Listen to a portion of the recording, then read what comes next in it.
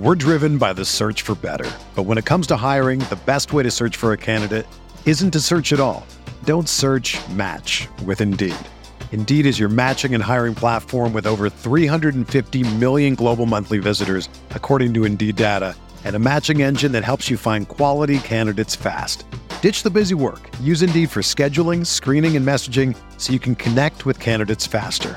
Leveraging over 140 million qualifications and preferences every day, Indeed's matching engine is constantly learning from your preferences, so the more you use Indeed, the better it gets.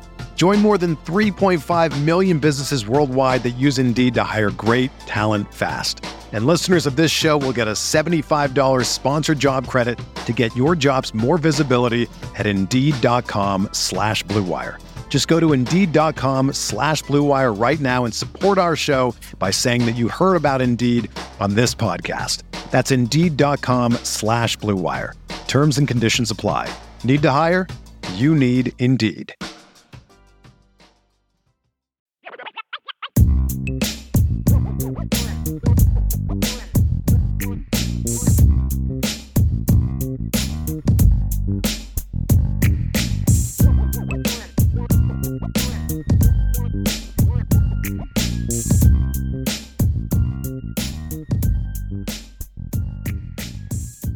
Welcome, everybody, into another edition of the Irish Breakdown Podcast. I am Vince D'Addario. That is Brian Driscoll. And we are here today, as the title would suggest. We are going to talk about Notre Dame, who we believe will be Notre Dame's breakout players on offense. Now, I got to remind everybody kind of the way we do this. So we're going to do this in kind of podcast form. We're going to just toss around the topic back and forth, he and I. And then once we are done with everything, then we will kick it over to the questions, or the comments / questions. But we'll kind of get through our part first, and then we'll get over to the comments. If you want to throw in a comment, you can throw us a super chat. We will throw you in right away. If you really want to comment on something that we're talking about, that is absolutely okay. We will accept that. But we're kind of going back to our not old format, but we were talking about recruiting and all kinds of other things. So we're gonna jump back into a little bit of team talk, Brian, some post-spring team talk or July came fall. Fast. I mean, it came fast, and I'm like, man, all the topics we got to discuss. We got to break down opponents. There's a very busy month of June in recruiting. I would say it really was. The opponent thing is what snuck up on me because we have to preview 12 opponents, and we don't have 12 weeks before the season starts. Some of those opponents we'll be able to knock out in a little bit quicker format. I know, but June was all about recruiting, and there's nothing wrong with it. We could do an hour-and-a-half long show on Toledo, but we're not gonna. Nobody's gonna watch that. I don't even know that I'd be all that. With our crowd, I think they would. I think our crowd likes learning, but it just would be like, why make them sit through that? We're just not gonna do that. Yeah, that wouldn't be nice of us. We're not gonna do that.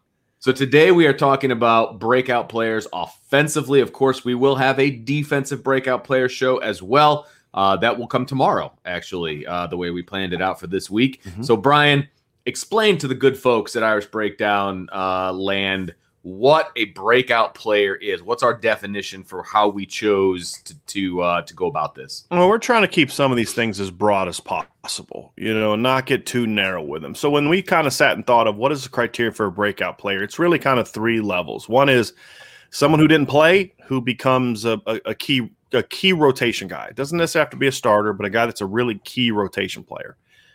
It could be someone who was a rotation player or a backup that becomes more of an impactful player, even if he's not the guy. And some of some of the guys we pick will make sense as to why we pick that. The other one is obviously some guys who are good players already that become stars. Yeah.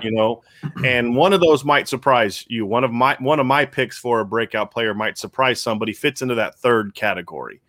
And so that's kind of because you need all three types of those players to be successful. You don't just need stars. You also need really good rotation role players. You need good depth. I mean, you need all those parts of it. And this show kind of covers all of those things. And so that's what we're going to kind of get into. But there's definitely there's a lot more candidates for me of the haven't played a whole lot yet than we expect to break out than there is on defense, because the offense did such a poor job really last season of playing its depth.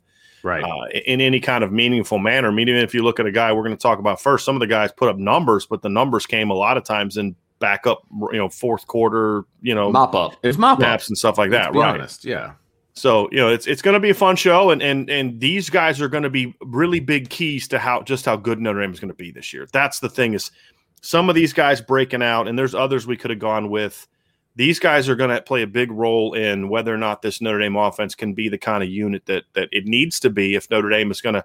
I mean, it's not even about getting back to the playoff anymore. It's like, okay, they've been there, done that 2 of the last 3 years. It's okay. Can you actually make some noise finally when you get there? Right. Right. That's where Kelly's raised the bar, right? I mean, he's raised the bar to the point where it's like, okay, you've been in the playoff 2 of the last 3 years. That's fine. It's time to now do some damage when you get there. They haven't done that yet. They haven't done that yet. Right. So especially offensively. Fair. That's fair. Okay, so let's jump right in, Brian. We both had so just to kind of peek behind the curtain here, we both came up with a list.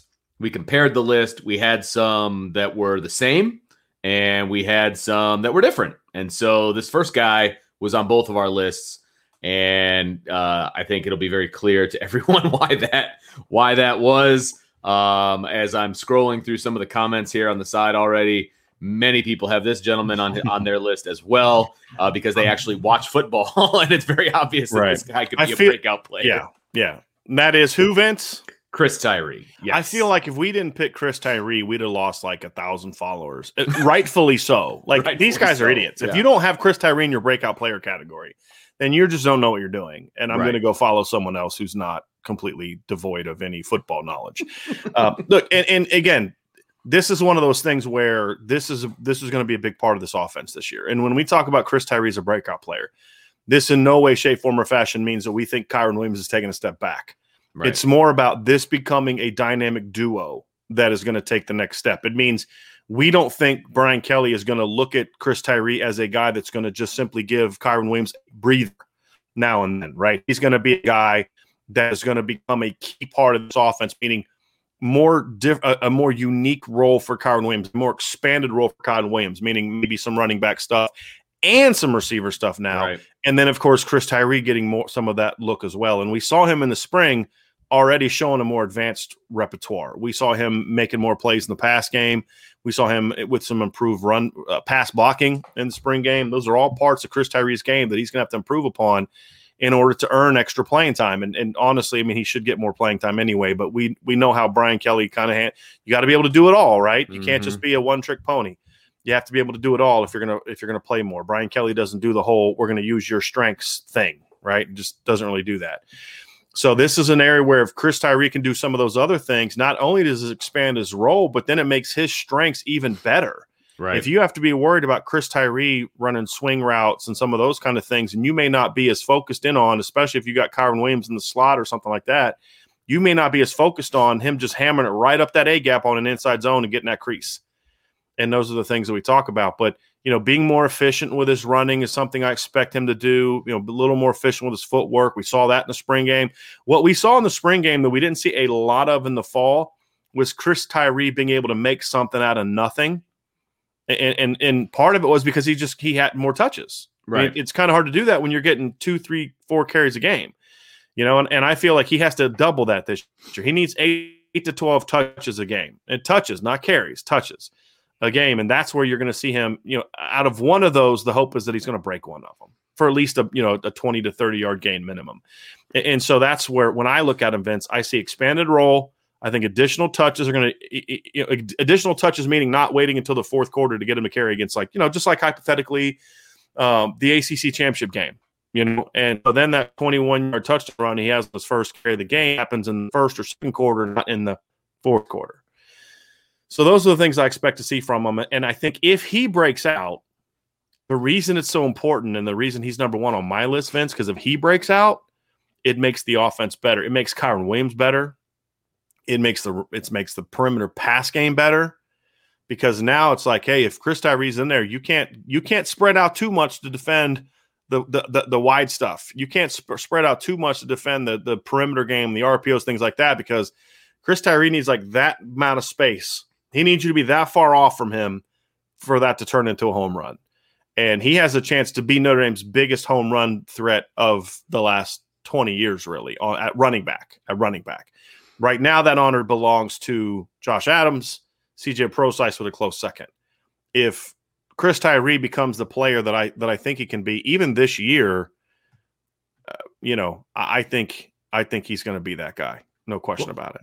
And I think it's all about the touches, right? I mean, it's all about Chris Tyree getting more touches, like you said, being able to be explosive early on in the game when the game is still in doubt, when the game matters. And like you said, I do believe that Chris Tyree getting those touches and being explosive not only takes the heat off of the people that you mentioned, but it also takes a little bit of heat off the offensive line. Right. And look, we're both have questions about the offensive line. We've expressed that. The questions seem to grow. They're not getting smaller as we go shouldn't through the have summer. questions. I mean, Kane Madden was just named a first-team preseason All-American, and Jaret Patterson's a third-team preseason All-American. Blake Fisher is going to be the best freshman in the country. That one I actually believe. The second one and the third one I believe. So they should have a great O-line. But again, they don't have to be elite with this kind of dynamic. And that's the part about Kyron Williams and Chris Tyree that makes them so special. Correct. Because you look at North Carolina last year. Does anyone want to tell me that Notre Dame's offensive line can't be as good as North Carolina's was last year? And they had 2,000-yard runners. 2,000-yard running backs, right? So the system can help with that. And this is what I've said early on is the system can help protect you against not having that elite offensive line. Notre Dame's system has been very dependent upon an elite offensive line. What I expect Tommy Rees to do is to create a system that doesn't require the offensive line to have to carry carry things early on, which involves more RPOs, using your running backs more effectively in perimeter stuff, things like that. Those are aspects of the game that I think this staff can do schematically to take pressure off the offensive line. But to your point, Vince, having that type of 1-2 punch at running back that can make people miss, that can make something where there is nothing, is something that I think is going to make this offense so much better. Yes, there's no question about it. You want to grab that super chat? Before we go on to our next topic, Patrick has a super chat, which we sincerely appreciate. And Patrick asks, they're going to need a second productive tight end, which I agree. Any chance Kevin Bauman breaks out and becomes that guy? Patrick, we actually talked about Kevin Bauman in our sort of pre-show discussion. He was the guy that we mentioned, but honestly, the reason neither of us are going to pick a tight end in this conversation is because we expect a battle to happen. Like Vince is high on George Takis, as am I. Kevin Bauman's a guy that, if healthy, could be in the battle, to your question, Patrick. And then there's the freshman, especially Kane Barong, who I'm super high on. Yeah. So I'm not comfortable enough in knowing who even the second tight end is going to be. We thought about we could have done something kind of like, hey, whoever the second tight end is, he's going to break out. Right. And so that's why I'm glad you did your super chat, because we weren't going to talk about that. But now that you bring it up, I think that's a thing that you look at and say, hey, I don't know who that's going to be, but I have enough confidence, number one, in the talent that Notre Dame has recruited, number two, in the ability of John McNulty to get those guys coached up, and then number three, just the system being what the system is. I expect that number two tight end to be more impactful. Now, whether or not he's going to be a breakout is going to be determined by, do they use the number two tight end more in the pass game than they did last year? Yeah. That's going to be the key. Because if George Takis or Kevin Bauman have like 15 to 18 catches, is that really a breakout? No, it's just doing what the last guy did, right? So that's going to be the thing for me, is do they use that guy more as a weapon? That's going to be a big question. But that's a really good question there, Patrick, and I appreciate that. And it is something that we kind of addressed before the show, but we, even Vince, who's high on George Takis, and I think he's right to be high on George Takis. It's kind of like, but are we sold enough to all of a sudden go jump him up into the breakout category? Not yet. I'm just not. Especially with some of these other guys we're going to talk about. Yeah. It is really where we come from. So very, very good question. Very good question. I appreciate that one.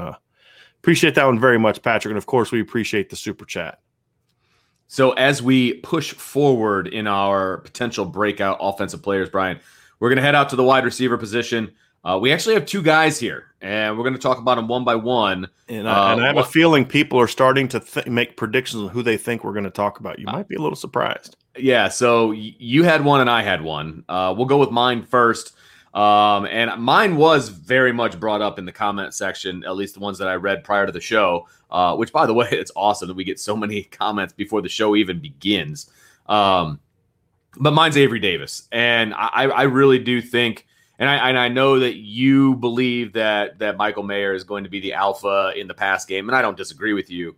But I do think that Avery Davis could be the number one wide receiver when it's all said and done. And again, Michael Mayer is going to be the alpha in the pass game, but who's going to be that alpha in the wide receiver room? And I do think that that's going to be Avery Davis from a leadership standpoint. I think that he is going to be, a first option a lot of the time. I think he's got the ability to be that first option. I think he got open a lot more than he was utilized in last year. I think he's really coming into his own as far as running routes, understanding where those openings are in the zone and things of that nature. He's really becoming a wide receiver. And again, and I know that I'm maybe beating a dead horse here, but this is like his fourth position. Mm-hmm. So it takes a little while. He's not your typical nuances. Fifth-year receiver, right? I mean, he's really kind of been a receiver. This will be he's like a junior as a wide receiver, yes, which is when at Notre Dame, right, most of the receivers break out, right? So I think we're going to see that with Avery Davis. I think he is going to have a heck of a year. Now, of course, I would love to see him in like a Wildcat. I saw some guys discussing that. I think that would be a lot of fun. I'm talking about Avery Davis. Have we brought that up in the show before? Maybe just a couple times, but I'm talking about him just straight up wide receiver. As a slot receiver. As a slot receiver, putting him in motion. Yeah, you can run a reverse. You can do things of that nature, but just running routes, being that guy up the middle, because I do think they are going to attack the seam, attack the middle of the field a little bit more often, especially with Michael Mayer. And I think Avery Davis could really benefit from that as well. So, Vince, I have a question for you about Avery. And again, you know I love that pick, right? And I've been beating the Avery Davis drum for a while, as have you. And so I like your pick, but I do have a question for you. We talk about breakout players. Avery had 24 catches last year for 322 yards, 2 touchdowns, had 3 carries for 57 yards. When you kind of in your crystal ball, like, what would a breakout season for him look like?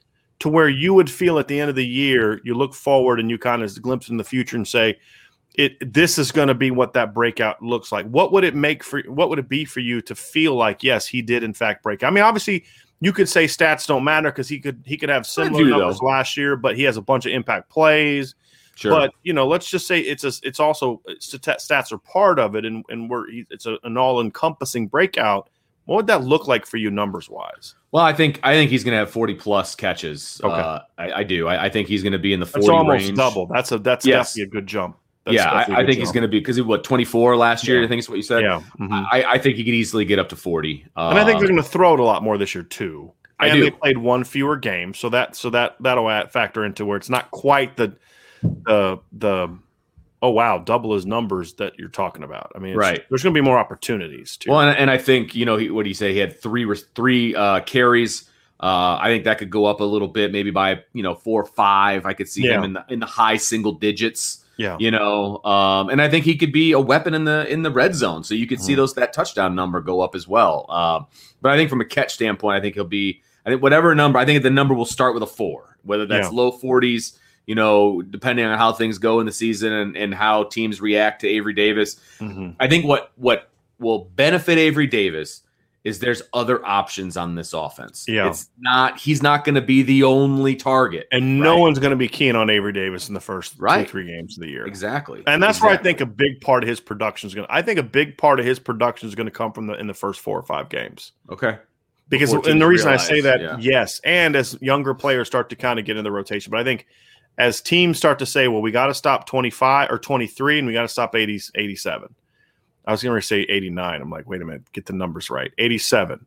As teams start to focus on those 2 guys, I think that's where you could see Avery kind of have, 5-6 catches each in the first, 3-4 games, and that's all of a sudden he's getting up to 20 just like that. Right away, yeah. Right. And so, will he continue that the entire season, which would get him to like over 60 catches? No, but I think he'll still be a weapon, but I think he won't be catching as many balls in the second half, not because he's less a part of the offense, but because now people are now having to key on him, which is going to help the run game, which is going to help the tight end get more production, which is going to help the other receivers. Right. So, yeah, and Jack Cohn didn't have a lot of weapons like that at Wisconsin, and I think he's going to like that. His security blanket over the middle was often his his tight end or the check down. I think he's going to like having a guy like Avery Davis to throw the ball to. And we saw that in the Blue Gold game. I mean, we saw him.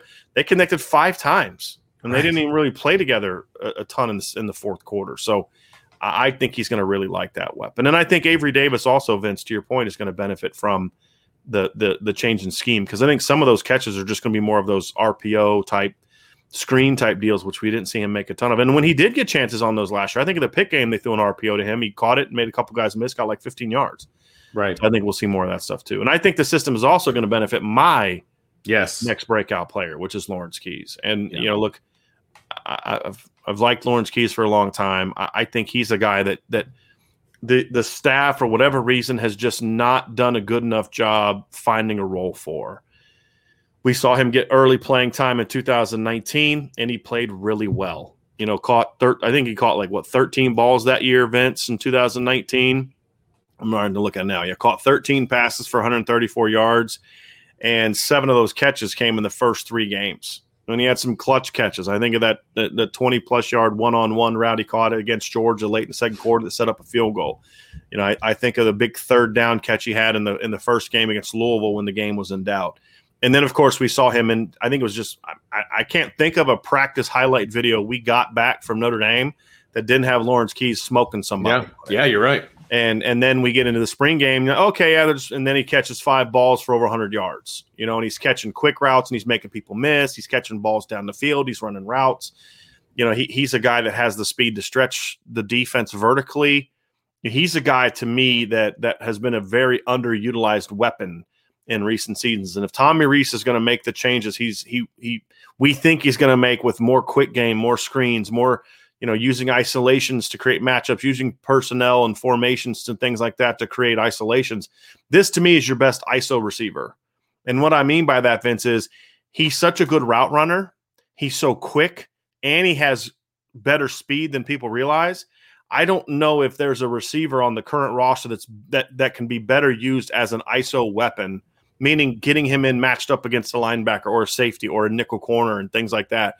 I don't know if they have a better ISO weapon in the slot field position than Avery Davis, in my view. My hope is that they promote him and give him more opportunities to make plays, because if they do, I think he's going to reward them handsomely, because I think this kid's a really good football player.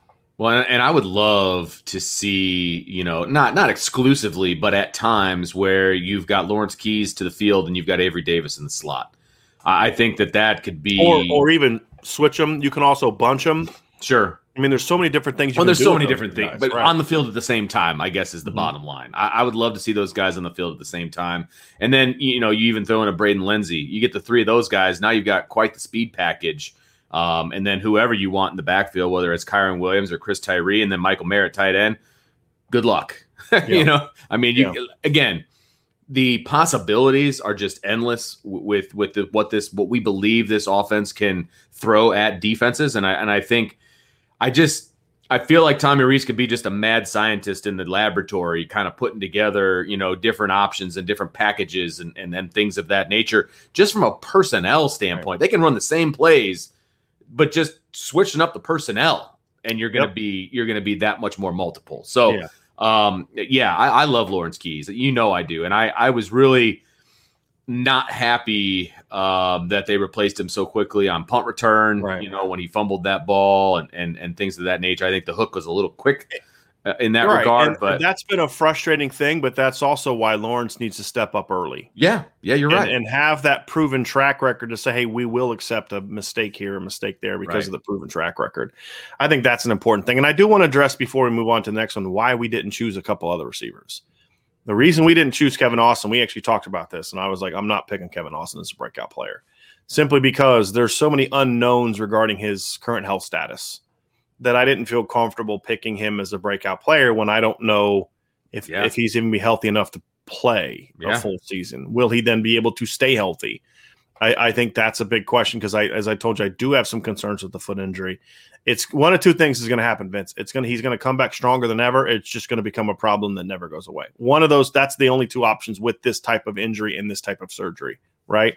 And so we're going to find out early if he is. Now, if somebody wanted to say Kevin Austin's going to be that guy, would I argue with him? No, not at all, because we all know the talent he has. Yeah. but I just haven't seen the kid play in 2 years. I mean, he literally hasn't played like really more than a handful of meaningful snaps since his freshman season. And even then he didn't play a whole lot. I mean, he hasn't been meaningful as a stretch for freshman year. Yeah. Right. But I mean, he did get some action early against Michigan, but like he hardly played at all last year. He was hurt to start the year. Then when he finally got back in the rotation, he got hurt again.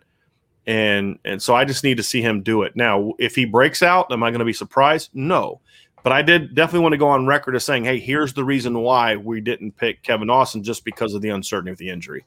But he is a guy that if we knew he was healthy, if you told me he's definitely healthy, he's been in workouts, he's great, he'd absolutely be in this conversation. And and I would have wanted to see him in the spring game, you know what I mean, or at least in spring practice, something. But if my sources were like, man, he's out there working out every day, he has no workload volume issues. I mean, he's balling out and he's healthy. Then I'd have said, you know what, we should talk about Kevin Austin and breakout. But I just got to see him healthy, and then with Braden Lindsey, the reason I didn't pick him is because it's not so much that I'm worried about him staying healthy, but I feel like we've already seen Braden Lindsey in what he can do as a breakout player. And we saw that in 2019, with the big plays he made. I mean, he had 20-some touches, and he had 6 or 7 plays of 40-plus yards in those 20-plus touches. So, yes, I have some concerns about his health, but it's more about I kind of feel like he's already a known in regards to breaking out because of what he did in 2019. It's more about just, can he be healthy and do that again at a little bit more of a higher volume is really the thing that I have with Braden Lindsey. So that's why I didn't pick him as a breakout player, Vince. I don't know if your reasoning was different, but that was the reason he wasn't in my list. It was similar. I mean, the injury thing is definitely part of the equation. I mean, it just is. But you're right. I think we've seen what he can do, and I don't foresee him having a bigger impact than he did in 2019 necessarily. A little bit more volume, but with more volume, he could. We've seen it. We've seen him do it. So I think he's only limited by the injury and by usage, like the way they're going to use him. So now, if he is a breakout player, this offense is going to be nasty. And when I mean breakout player, what I mean is not doing what he did in 2019, but just with more volume. So maybe he goes from 25 touches in a shorter period of time to 35, 40 touches. But I mean, if he goes 50+ touches this year, then that means he broke out in a big, big way. And that's what I'm not predicting yet, just because I don't know if he can be that guy at this point in time. But if he is, and that's what I thought he could be when Notre Dame signed him, he could probably have a bigger impact than anybody we're discussing here, in my opinion. If he truly has that big step forward, I honestly don't think that, because you're bringing Chris Tyree-ish speed as a perimeter guy, which totally changes the way the defense would have to defend Notre Dame. Correct. No and question. that would mean 40 to 50 snaps a game for 12 games in the regular season. You know what I mean? And then consistent production. I don't know if Braden Lindsey can be that guy, but if he is, then I think he impacts this offense more than anybody else. We're driven by the search for better. But when it comes to hiring, the best way to search for a candidate isn't to search at all. Don't search, match with Indeed. Indeed is your matching and hiring platform with over 350 million global monthly visitors, according to Indeed data, and a matching engine that helps you find quality candidates fast. Ditch the busy work. Use Indeed for scheduling, screening, and messaging so you can connect with candidates faster. Leveraging over 140 million qualifications and preferences every day, Indeed's matching engine is constantly learning from your preferences, so the more you use Indeed, the better it gets. Join more than 3.5 million businesses worldwide that use Indeed to hire great talent fast. And listeners of this show will get a $75 sponsored job credit to get your jobs more visibility at Indeed.com/Blue Wire. Just go to Indeed.com/Blue Wire right now and support our show by saying that you heard about Indeed on this podcast. That's Indeed.com/Blue Wire. Terms and conditions apply. Need to hire? You need Indeed. Whether you're a world-class athlete or a podcaster like me, we all understand the importance of mental and physical well-being and proper recovery for top-notch performance. That's why I'm excited that Unified Healing is sponsoring podcasts on the Blue Wire Network. Unified Healing is a new and super innovative global network of wellness centers powered by Energy Enhancement System, or EE System. If you haven't heard of the EE System yet, then you'll want to listen up. This technology promotes wellness, deep relaxation, purification, and rejuvenation. Wherever you are across the globe, access to a center is easy and affordable. Interested in experiencing the EE System technology for yourself? Go to unifiedhealing.com/bluewire to learn more and find a center near you. That's unified, UNIFYD, healing.com/bluewire. No material or testimonials on the Unified Healing website are intended to be viewed as medical advice or a substitute for professional medical advice, diagnosis, or treatment. Always seek the advice of your physician or other qualified healthcare provider with any questions you may have regarding a medical condition or treatment and before undertaking a new healthcare regimen, including EE System. So let's get back on track to the guys we actually did pick. and Vince, right? Your next guy is obviously it's going to be an interesting one, and it was the first comment we had in the chat when we got in there. Yes, we were actually in the we got so as soon as I made the chat, we got in it and we were kind of going over things, and Jordan Schreiber jumped in immediately as we were talking, and we saw him post this, and he said, breakout player Jack Cohn for 4,000 plus yards. Now, Jordan has said that several times, Vince, and I don't know about 4,000 yards, but he is definitely a guy that you have as a breakout player. And then I'm going to explain why I don't have him as a breakout player. Well, because people are like, wait, Driscoll, you're the guy that's been banging the Jack Cohn drum since they got him. You know what's going on. I'll explain. But anyway, go ahead and explain why you have Jack Cohn as a breakout player. No, I'm also not ready to say 4,000 yards. I'm not quite there. I just wonder if the Notre Dame offense is capable of doing that. Right. I mean, that's kind of my thing. I mean, 4,000 yards is a lot of yards. So there's a lot of reasons that I picked Jack Cohn, and I number one is I get to sit across from you and listen to you talk about Jack Cohn and how much you love him. And that's called indoctrination. And eventually it just starts just sweeping over me. Yes, it's indoctrination. That's right. Yes. So that's part of it. But no, I do believe. Look, I think that he could be the perfect quarterback for what they want to do with this offense. Okay. And I hate to make this comparison, but it's similar to what Alabama did last year. Their quarterback was a distributor. He got the ball in the hands of the playmakers. Now, he had to have the cojones to fit it into some small windows and to make some throws that the previous quarterback at Notre Dame was unwilling or just didn't make. However you want, whatever you want to say, the throws didn't get made. I think Jack Cohn is willing to make a lot of those throws. And I think we've seen it in his film at Wisconsin. I think we saw a little bit of it in the spring game. I think we saw a little bit of it in the clips during spring. I think he's going to make those throws, or at the very least attempt those throws. And you and I have had that conversation. They don't beat that out of him. That's my only concern. There is that. But you and I have had the conversation that, just because you throw deep doesn't mean you have to complete it. You need to throw deep to show that you're willing to throw deep, right? I mean, it's all of that combined. And I think Jack Cohn is willing and able to do all of those things. And I think he is going to do all of those things. I'm going to hope that they're not going to beat that out of him. He's only there for a year. He's coming in with a lot of, preconceived ideas of how to play the quarterback position. And I think that he is I don't know if I want to use the word gunslinger, right? But he is willing to make some of those throws that we haven't seen at Notre Dame in the past few years. So for that reason, I like him as a breakout. And look, he's going to be the quarterback at Notre Dame, right?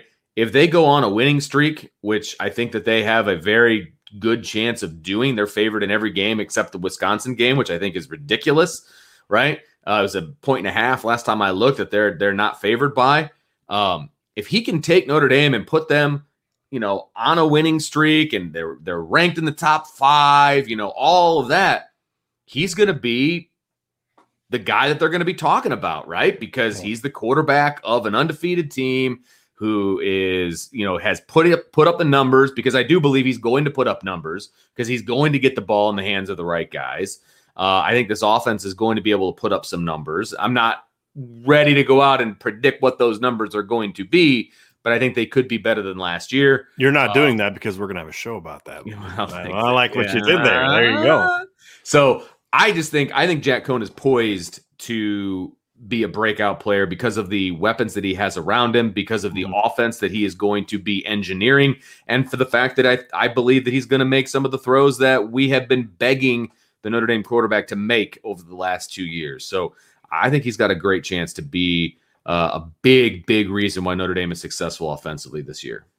Yeah, I mean, I'm all on board for that. I didn't pick him as one of my three because, number one, I'm going to save more conversation about him for a future topic that we're going to cover here very soon. But I don't disagree with anything you said. My only thing as far as breakout is if I didn't think about it in the way you just did. So you're looking at it from sort of a perception breakout, as much as, I mean, statistically, he's going to see a jump if he's what we think he's going to be because Notre Dame's going to throw it more than he did at Wisconsin. But you're also talking about you're the quarterback of Notre Dame, so there's going to be a perception. And I didn't think about that. That's a really good point because the way I looked at it is he's already won 10 games as starting quarterback and led a team to a Rose Bowl. Oh, absolutely. And they lost by like a point to a guy that was a top 10 NFL draft pick and was the NFL Rookie of the Year, Offensive Rookie of the Year last year. So that's kind of where I was looking at it is like, he's kind of already done that. But to your point, that earned him zero respect because of, I'm seeing top 25 quarterback rankings come out and Jack Cohn's not on there. Guys who've never started a game before on there, but Jack Cohn's not on there, right?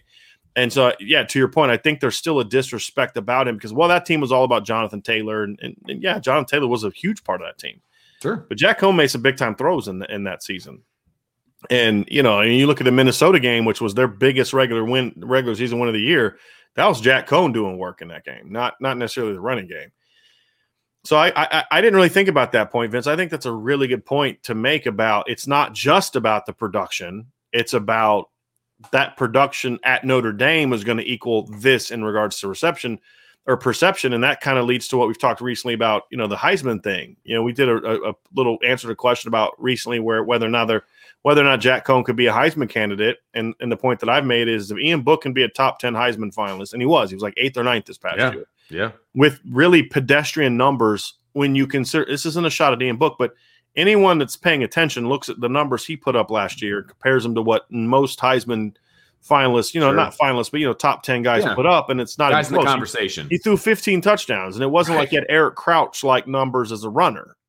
Exactly. So I think that if that can happen, what can Jack Cohn do with 3,000 plus yards if he's to get there and 30 or so touchdowns kind of thing and hopefully do it in a way that's unlike what we saw in 2019 where it was like 17 of those touchdowns came in like 4 games against really bad teams. Right. And so hopefully it's production in the bigger games as well. But yeah, it's a really interesting take, Vince, that I didn't even think about is even if his numbers don't take a monstrous jump, his perception is going to be so much different. Right. And that's a really good observation. I just think he is so flying under the radar right now nationally that I think that, he's going to be a breakout when it comes to his perception. And that's one of the reasons I love doing these kind of topics because also why I love coming up with our list before we talk to each other.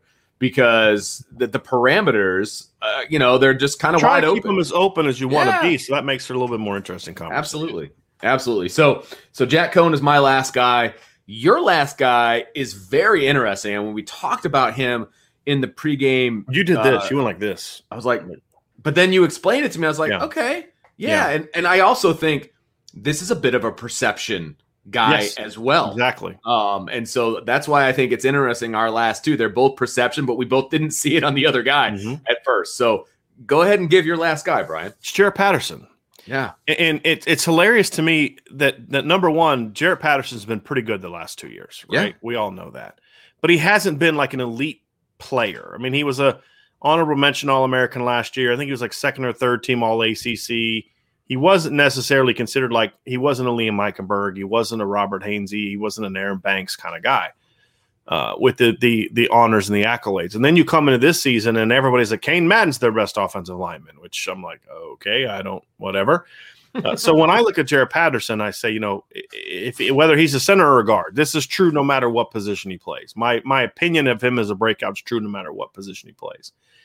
But I look at Jarrett Patterson, his first year he had some ups and downs of a typical redshirt freshman, but you loved the potential. And I thought he finished the season off well. Last year we sort of saw I didn't think he played great early in the year. He was good, but he didn't make the jump that I thought he was going to make. But the games leading into the game where he was injured against BC, he was playing the best football of his career, I felt. And he was really starting to take that next step as a player from just a physicality standpoint. He was moving people more, execution standpoint. His just overall effectiveness was just really starting to explode. And there was a couple games before he got hurt where I thought him and Liam Eichenberg graded out as their two best linemen, or he was right on par with like Hainsey in my opinion. And so I think I think the injury is one of those things that obviously hurt that ability to kind of, if he would have been able to finish the season off strong and play against Clemson and play against Alabama, I think his perception right now would be a lot different, because I felt like he was really ascending at that time when he got hurt. So when you look at him now and you say, okay, another year older, another year stronger, I think the injury is going to benefit him in this regard, where it hurt him in another. It's going to benefit him in this regard. A lot of times when you have a lower body injury, the work you have to put in for rehab and to come back from that can actually result in you getting a jump in explosiveness, because you have to focus so much on that lower body and building up that lower body and the muscles around it, and really focusing on getting the agility back and the footwork back and things like that, that sometimes you can see guys kind of take a little bit of an even bigger jump than you otherwise might have seen. So I think we're going to see that this year. I think he's going to become more of a leader of the unit this year, and not just a leader from the standpoint of like the players knew he was the leader, but also from a perception standpoint, and maybe more of a little bit of a vocal leader this year. So I think that's part of it as well. And I think he's going to go from being like a second to third team all ACC type of guy to a first team to second team All-American type of player. That's what I think we're going to see from Jaret Patterson, where he's going to be one of the best offensive linemen in the country. Whereas last year, he was at best their third best lineman. Right. So it's hard for me to say you were an elite player when you were the third best lineman on your team. Now, again, part of that is because of how good Robert Hainsey and Liam Eichenberg were. Right. But I actually felt that he outplayed Aaron Banks a lot last year because he was more consistent than Aaron Banks. So consistency is Jaret's always he's never played bad. When I say he didn't play as well as I expected, it was just more of he wasn't dominating. I don't know if he maybe has like one bad game his whole career. It's just, he has this kind of level of consistency, but now I think that consistency is going to be up here. It's just going to be a higher level of consistency. And then I think we're going to see more dominant moments from him. So I really do believe that. Now, whether or not that's going to happen is going to partly be dependent upon what position they put him at and then what's around him. Mm-hmm. And my fear about this prediction is sort of what we had with Drew White last year, where do you have him trying to spend so much time focusing on other people and getting everybody else right, that his game takes a step back? I hope that doesn't happen. I felt like we saw that a little bit from Sam Musfer in 2018. I felt like in 2017 was Sam Musfer's best year because he had Alex Bars and he had Quentin Nelson beside him, right? Or I mean, you didn't have to really worry about. You just go do your job, buddy. And Q's got all that. Well, then in 2018, you don't have Quentin Nelson anymore. And you've got a new guy there at left guard, and all these changes are happening, because then you move Alex Bars over to left guard, you got a new right guard. There was a lot of changes, and I felt like sometimes Sam was too worried about helping the guys beside him, that he couldn't focus on his game. And then when Alex Bars got hurt, and he had two new guys beside him, I felt that hurt Sam's game. That's my fear with Jaret Patterson, is that, does he have to spend so much time helping everybody else around him that it affects his game? That was my one thing that gave me pause about picking him. But at the end of the day, I was like, I think this kid's too good. I think he's too athletic. I think he's too talented. And I think he is in a position where he's going to really step up and become a nationally recognized player, as opposed to just the Notre Dame fan base knowing he's really good. The rest of college football is going to know he's really good. Well, and if you remember, a couple points here. So he was always kind of the fifth lineman that people would talk about, because he wasn't one of the four that was going to be draft eligible, like that was going to be leaving, right? So he was always kind of the afterthought. Everybody, 4 out of the 5 are gone. 4 out of the 5 are gone. Well, there's still one left, and he's pretty darn good. Really good, yeah. The people I just think his injury kind of factored in that too, because we didn't see him late in the year. And talking about the injury, when we had an opportunity to talk to some of the linemen, I mean, what they were saying about Jarrett Patterson, we lost the captain of our line. Right. Like that spoke volumes to me. They knew that, and they told that to us, but that wasn't necessarily the perception nationally. Right. That's what I'm saying. Yes, right. That's exactly right. And that just highlights the importance of who Jarrett Patterson was on that line, because there were two guys on that line that actually had the C on their jerseys. And were legitimate leaders. I mean, it's not like 100%. Those guys only had it just because they were veterans. I mean, they earned that C. And they were looking at Jarrett Patterson as a leader during on that the offensive line. During the games. Yes. Right. Now I think Jarrett takes that leadership and it expands. Yes. I think that's going to help him a lot. So, the perception angle is very interesting to me for both Jack Coan and Jarrett Patterson. And I do think I think Jarrett Patterson is going to play a lot better, too. This isn't just about perception. I actually think his game's going to take another level. Sure. As to your point, Vince, you made a comment, I think, was it earlier today or was it off there? I sometimes forget. But you made a comment, the third year is sort of that money year for linemen at Notre Dame. Right. Ronnie Stanley was inconsistent, but showed potential in 2013 and 14. Then year 3, he really breaks out. Quentin Nelson was really good as a redshirt freshman, really good as a redshirt sophomore. But then you think, well, how much better can that guy get? And then in 2017, he showed us how much better he can get. Mike McGlinchey was a little spotty as a redshirt junior at 2016. Was a second team All-American, but he had some inconsistent moments. Then he comes out in 2017, which was his third full year as a starter, because remember, he only started one game in 14, and he takes his game to another level. Liam Eichenberg, consistent in 2018, pretty steady in 2019, like pretty steady player, not dominant, comes out in his third year as a starter, and he's dominant, and he's a first-team All-American. So we've seen that consistently from Notre Dame. Even Zach Martin, who was just like otherworldly in 2013, it was 2012 when Zach Martin had his true breakout, which was his third year as starting left tackle. So I think that third year is when we've really seen that money year for players. And Jarrett's walking into that now. And that's another reason why I look at it and say, if the O-line tradition is continuing from where it was, then this should be the year that we really see Jarrett Patterson take that big, big jump as a player. So those are our breakout players offensively for this coming season, especially coming out of spring and what we're able to see and not see. Tomorrow we're going to do the defensive side of the ball and who we think those breakout players are going to be. And I'm very interested to see what Brian comes up with. Yeah. We have not shared those yet, but we will talk about it. But so the way this is going to work, we're going to wrap up that part of the show now. And we're going to answer questions next. So this is kind of what our format's going to be. It's similar to what we've done in the past, but we're going to have more of these here coming up. So if you're going to take off now, which I don't think you should, we get great questions and they spark some really good conversation. Make sure you hit the like button. Make sure you hit the subscribe button.